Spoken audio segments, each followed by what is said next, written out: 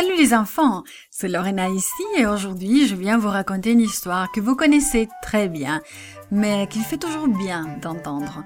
Et elle s'appelle « Le meilleur des cadeaux ». Et notre verset à mémoriser dit comme ça « Car Dieu a tant aimé le monde qu'il a donné son Fils unique, afin que quiconque croit en lui ne périsse point, mais qu'il ait la vie éternelle. » Et il se trouve dans Jean 3,16. Aujourd'hui, nous allons nous rappeler que Dieu nous a fait un cadeau merveilleux en Jésus. Dis-moi, as-tu déjà tourné dans ton lit parce que tu n'arrivais pas à t'endormir? Qu'entendais-tu? Papa et maman dans une autre pièce? Un hibou dehors? Le bruit de la circulation? On peut entendre toutes sortes de choses et des bruits pendant la nuit. Quels sons aurais-tu pu entendre la nuit de la naissance de Jésus? La nuit où toutes les promesses divines se sont accomplies. Alors imagine que tu étais présent cette nuit-là. Si tu tends l'oreille, tu pourras entendre des pas de ceux qui circulent encore dehors.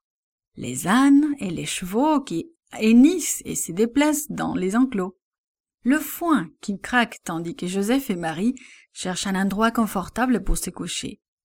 Tu pourrais même entendre les paroles réconfortantes de Joseph pendant la naissance de Jésus.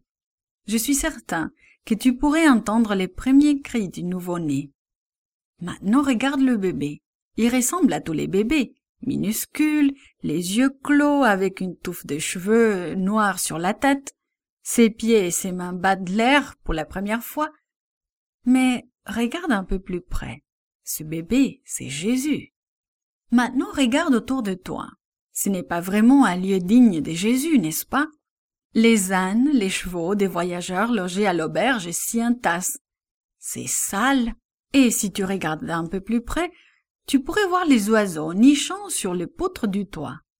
Tu pourrais même voir une étoile par les fentes du toit. Regarde encore. Jésus est enveloppé dans des morceaux de tissu. Marie le berce doucement, puis le couche dans une mangeoire remplie de foin. Et le bébé dort. Est-ce que ce bébé est le Fils de Dieu? C'est impossible. Comment est-il possible que quelqu'un doive prendre soin du Fils de Dieu? Avant que Jésus naisse dans une étable à Bethléem, il était le Sauveur promis.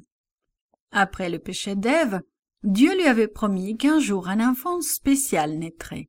Ce bébé détruirait Satan et toutes ses tentations. Ce ne fut pas la seule promesse accomplie en cette nuit. Dieu avait dit à David que l'un de ses arrière-petits-fils serait le Messie. Messie signifie celui qui est promis. Marie et Joseph étaient tous deux les descendants de David.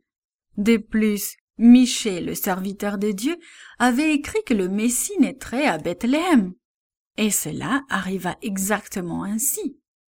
En un seul jour, toutes ces promesses se réalisèrent.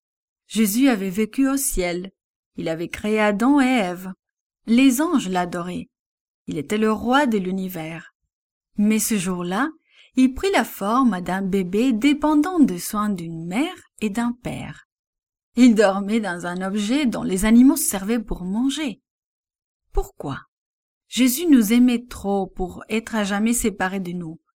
Il voulait vivre avec nous, afin de nous montrer comment vivre avec lui. Il devait tenir ses promesses, des promesses qu'il nous avait faites à chacun de nous. Le Seigneur a promis qu'il reviendra, et il le fera, tu sais, bientôt, très bientôt.